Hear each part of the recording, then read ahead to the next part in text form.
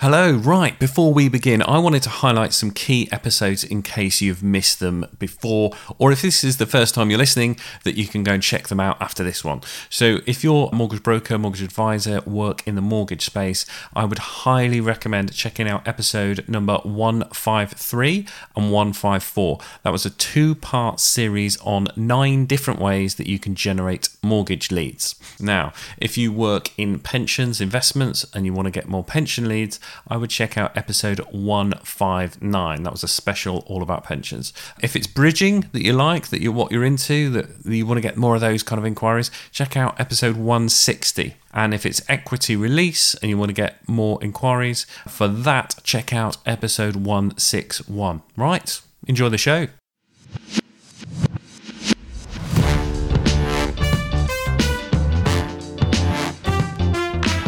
Hello and welcome back to the Advisors Assemble podcast. It's me, Alex Curtis. I'm doing a solo episode and I want to talk through some marketing jargon and acronyms and things like that because I'm having a chat. Actually, we've got a new starter, we've got a new operations manager, and they've got a banking background. So they're an ex-HSBC branch manager. So don't have the marketing background, looking through all our operations and things like that. And we're flying out a load of jargon and acronyms that they've not heard before. And it made me think, well, you know, if you are a business owner or you're an advisor, like our new ops manager, he was a mortgage advisor originally, then a lot of these terms you're not going to hear of. And then if you've sort of progressed into running your own business, and whether it's just, you know, self-employed or whether it's you've got a firm and you've got advisors, you probably haven't experienced these acronyms and jargons and things like that. And you might want to start working with an agency or a freelancer and they'll use some of these terms. So I thought it'd be really good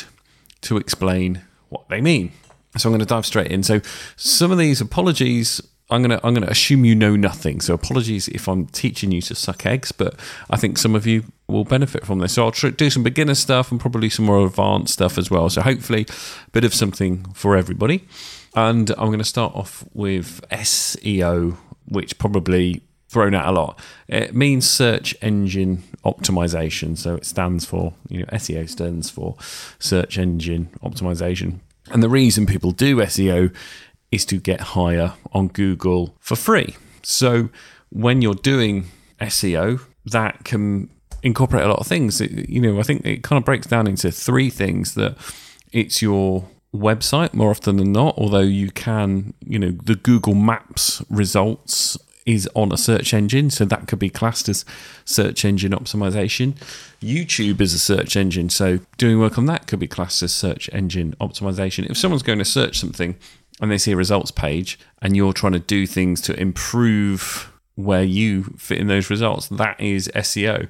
But a lot of the time I think people refer to it as Google, and most of the time people having conversations about SEO is about Google, and it's about a website and it's about sort of content. So incorporating in that, and then the 3 kind of big parts of SEO are the code of your website, the content, and the links, the backlinks. So I guess backlinks is another acronym, which I've not written down in my notes actually, which I'm going to add.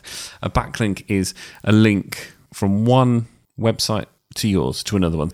So you get backlinks from LinkedIn, from social media. If you've linked to your website from your Facebook post, that is technically a backlink. But you may be featured in a news story and there may be an article about you and there'll be a link from the article to your website. That is a backlink. So people pick them up from, like, when they sponsor a football team or they do some charity work, you would pick up backlinks like that. And then people, you know, as part of SEO, people try and get more backlinks. So if you're speaking to an SEO company or person or freelancer, they'll probably mention things like backlinks and they'll probably do an audit of your backlinks as well. So another acronym, bit of jargon, SEM. And there's a software we've probably talked about on this podcast quite a lot, SEMrush, or SEMrush as people call it. So SEM or SEM, search engine marketing, which pretty much is the same as SEO. If you're doing SEO, you're essentially doing search engine marketing. But I guess within SEM or SEM, you would include not just organic, which I'll come on to in a minute, which is free traffic, and paid, PPC, which again is another acronym which I'll go on to in a moment. So sticking with the organic then, so organic traffic is the kind of the end result. Well, not quite the end result, but is what you're trying to gain when you're doing SEO, so search engine optimization, to get organic traffic. And by essentially organic traffic is you've earned the right to be higher on Google to get more traffic. I guess traffic is a bit of jargon. Traffic is hits to your website, visitors to your website. So traffic, organic traffic, is when people hit in your website or wherever you're pointing them to for free, and you've earned the right because you've done SEO. Okay, so moving on to more sort of semi-advanced stuff when it comes to SEO and search engine optimization, you've got impressions and clicks, and there's kind of two kind of key metrics we look at when we're evaluating whether our SEO has worked or not. So if you were to search financial advisor or mortgage broker or mortgage advisor, all the listings on Google that come up will have got an impression, because an impression is where a link or a search result has been viewed on your screen. So that could be on your mobile, tablet, or on your desktop. So an impression will be that you've been seen on Google.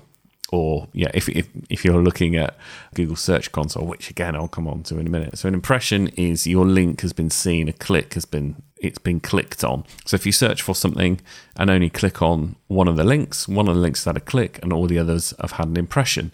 And people look at impressions because if your impressions are going up, you're more visible on Google, you're getting more visibility, so you're increasing your rankings, or whatever you're ranking for is getting more search volume for. So it is kind of a key metric. So another acronym is SERP, S-E-R-P, Search Engine Results Page.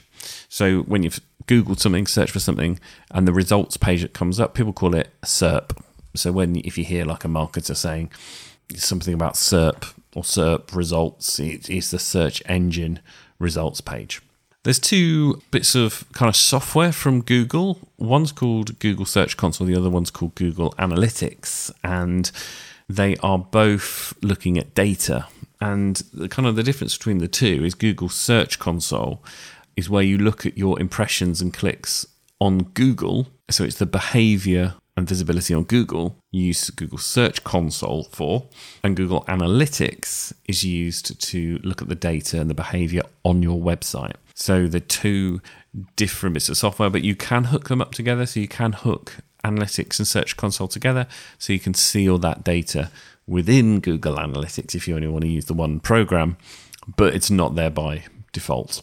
Another acronym, and I had to actually look up what this was called because it is a bit of a weird one, and that's UTM tracking. So I know what UTM tracking is. We've used it for forever. I never actually bothered to work out what UTM stand for, and it's Urchin Tracking Module, which is kind of irrelevant. But UTM tracking is something that we use to put kind of bits of code on the end of a link so that we know where someone has come from. So if you say you're putting a social media post on and you put UTM tracking on the end of the link, so the link could be your homepage, and the UTM tracking would be the data of where that link has come from.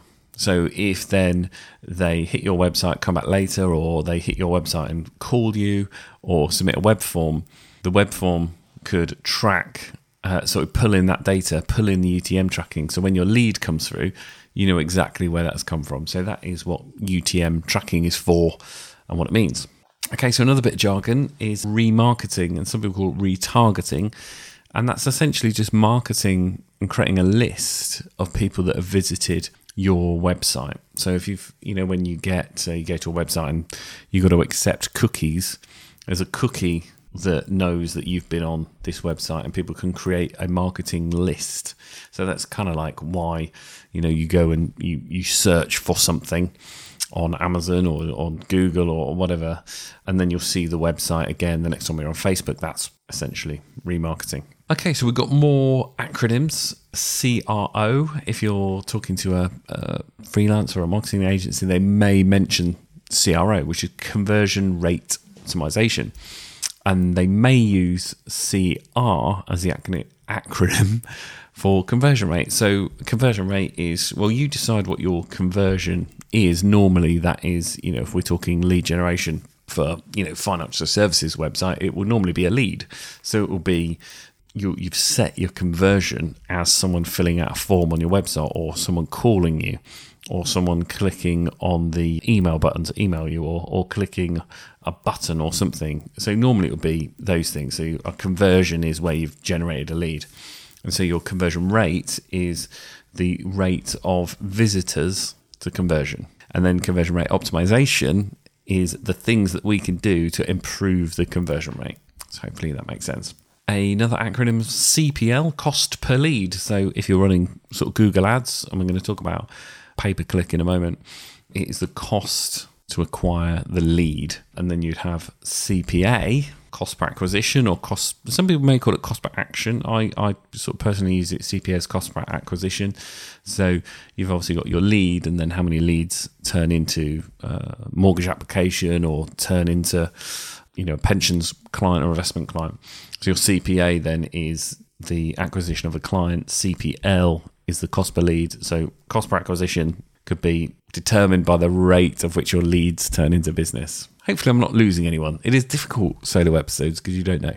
Okay, so another acronym, CTA, call to action. So that would be, like a button on your website that says, call us now, or get in touch, or you're asking them to do something, and normally for them to fill something out. So a call to action is normally like a button where, so some people say we may need to test the call to action or change the call to action. So that's what that is.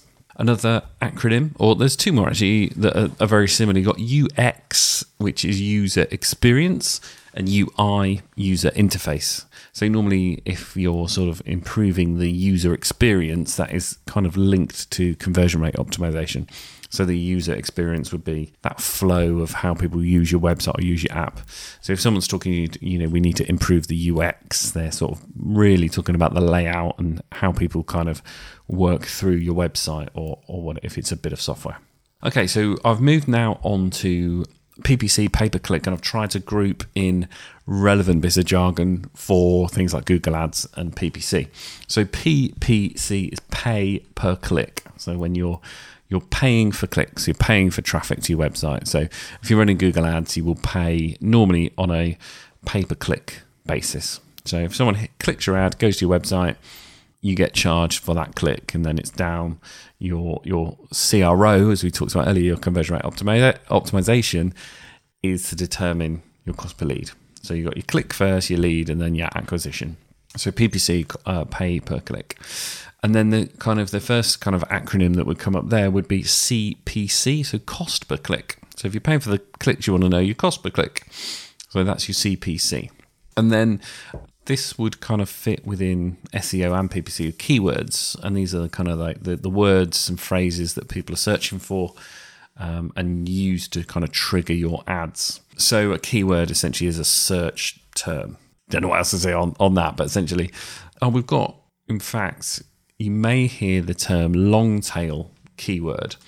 So it's when it's a kind of, if someone searches something like, can I get a mortgage if I am self-employed? That's a keyword because it's a search term, but it's long because it's got several words within it. So that's what people mean when they sort of say long tail keyword.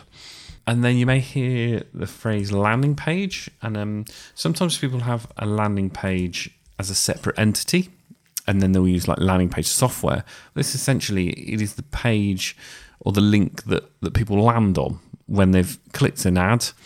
They'll go to a landing page, and that won't always be your homepage. So it's the destination of the click is what people call a landing page. And like I say, there are tools where you can just create these pages on their own, or a landing page can be part of your website. So when you're running ads and doing PPC and using Google Ads, you'll have campaigns, ad groups, and ads. So it kind of sits in that order. So you have a campaign full of ad groups, and the ad groups will be full of ads. Yeah, I mean, there's no sort of right or wrong way of setting it up. It depends, but your campaign would be where you'd set like you could set a daily budget for your campaign. So you could, let's say, if you do mortgages, pensions, investments, and bridging, you may want a campaign for mortgages because you may want to set a specific budget for that. But you may have divisions within mortgages. You may have a self-employed team or a new build team, and you may want a campaign for new build mortgages and a campaign for self-employed mortgages, and then ad groups within that. So ad groups would be where you've got similar keywords. So you might have an ad group for NHS mortgages, and you may have doctor mortgages as a keyword in there and NHS mortgages as a keyword within that ad group. And then you'd have specific ads for those keywords. Really hard to explain on a podcast, but hopefully that makes sense. And these are all designed to drive conversion. So a conversion, as we said earlier, would be the end result. So especially if you're doing PPC running ads, your conversion will be capturing a lead. Whether how that would be through a form or for a phone call, that's what your conversion is. And then conversion rate we talked about earlier. One kind of bit of jargon that may be thrown out, or something you definitely want to be aware of if you're running Google Ads or you're doing PPC, are negative keywords. And these are kind of keywords where you want to block your ads from showing. So let's say you had a mortgage broker campaign, and you had an ad group for mortgage broker, and one of your keywords was mortgage broker, because you want to get in front of people search for a mortgage broker. For your negative keywords, you may want to have mortgage broker jobs. So you don't get mortgage brokers looking for jobs, seeing your advert trying to get in front of people that want a mortgage broker. So that's where you'd use negatives when you want to block your ads from showing, and they're similar to the keywords that you're using.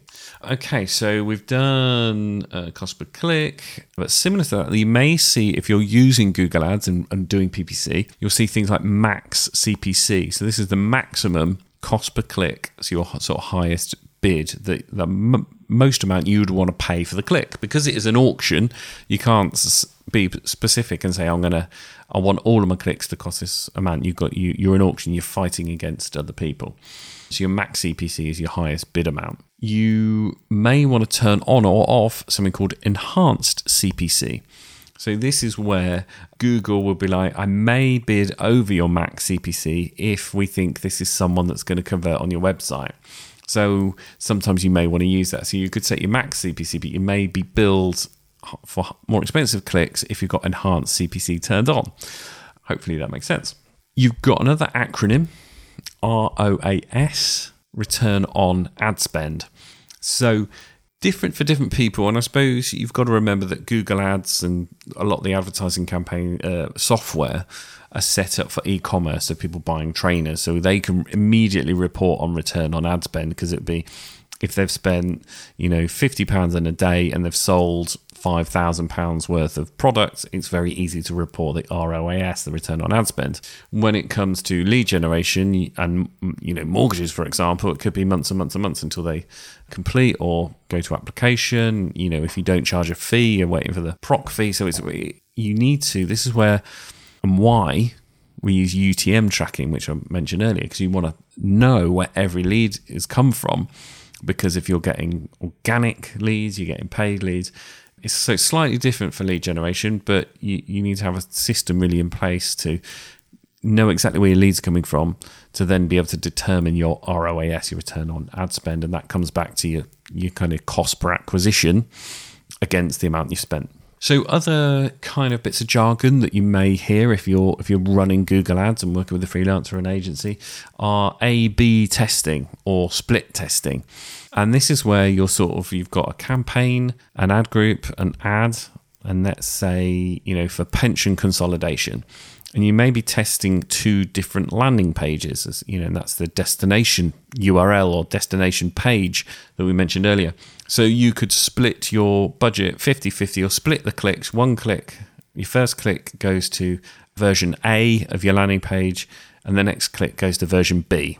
And then you're testing which version of the landing page converts better.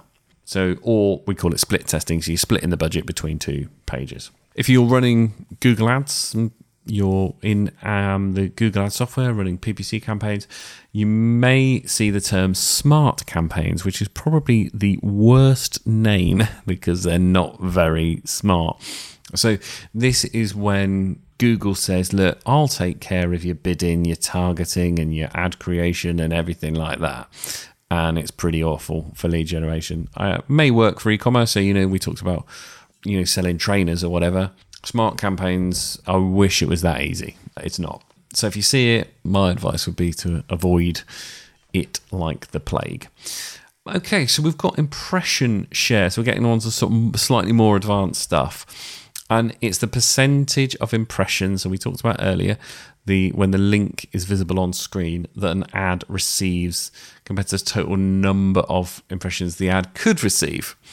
So if you've got a 30% impression share, that means that you could increase your budget. So we'll run ad campaigns, and the client will start off with a modest budget. And if it's working well, they'll say, look, can we spend any more? Is there more volume? So we will look at the impression share to see how often our ad is shown. If the impression share is at 100%, then we can't get any more out of it. That's it. So that's why we would look at impression share. CTR, click-through rate. And again, you're only sort of really looking at this if you've got more budget you want to spend. So if your click-through rate is low, then you're spending less. And often this isn't really an issue when you've got more budgets. As long as you're spending the budget. So the only time you want to look at CTR, click-through rate, really when it comes to ads, is if you're not able to spend your budget and you're getting really good results and you want to scale up. So that's really when you only need to be aware of it. But it's a rate of which your ad gets clicked, essentially, and in a percentage. Ad position. So you have, when it comes to Google Ads, it's, you've got 3 or 4 links at the top, and you could either be position 1 or position 2, position 3, 4, or whatever, or down at the bottom. And then your average position, because your ads are being showed a lot of the time. It's an auction, people are coming in and out, etc. People with different budgets, you're being showed against different people at different times.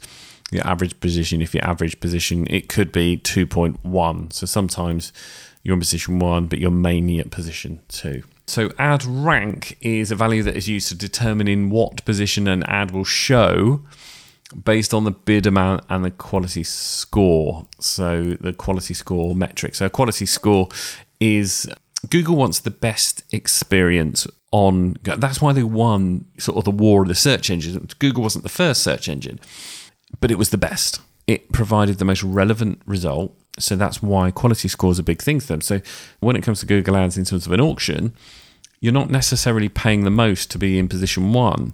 You've got the best ad rank because your bid combined with your quality score has put you in position 1. Hopefully that makes sense. And that comes on to ad relevance. So it's like a status to measure how closely related your keyword, so your search term, is to your ad, to your landing page. So it's if you're chucked a load of keywords in one campaign, in one ad group, with one ad all going to your homepage, you're going to have really poor ad relevance, really poor quality scores, really poor ad rank. You'll be spending more than you should do to be on page 1, and this is a lot of the time where people sort of come unstuck, really. Okay, so I have gone through a load of acronyms. There's probably more, and what I will do is I'll create a page for this podcast episode with the acronyms and jargon on it, and I may come back and add to it, especially as a business and we start recruiting people that are not marketing professionals. Like we have, we've got someone within the industry who's got really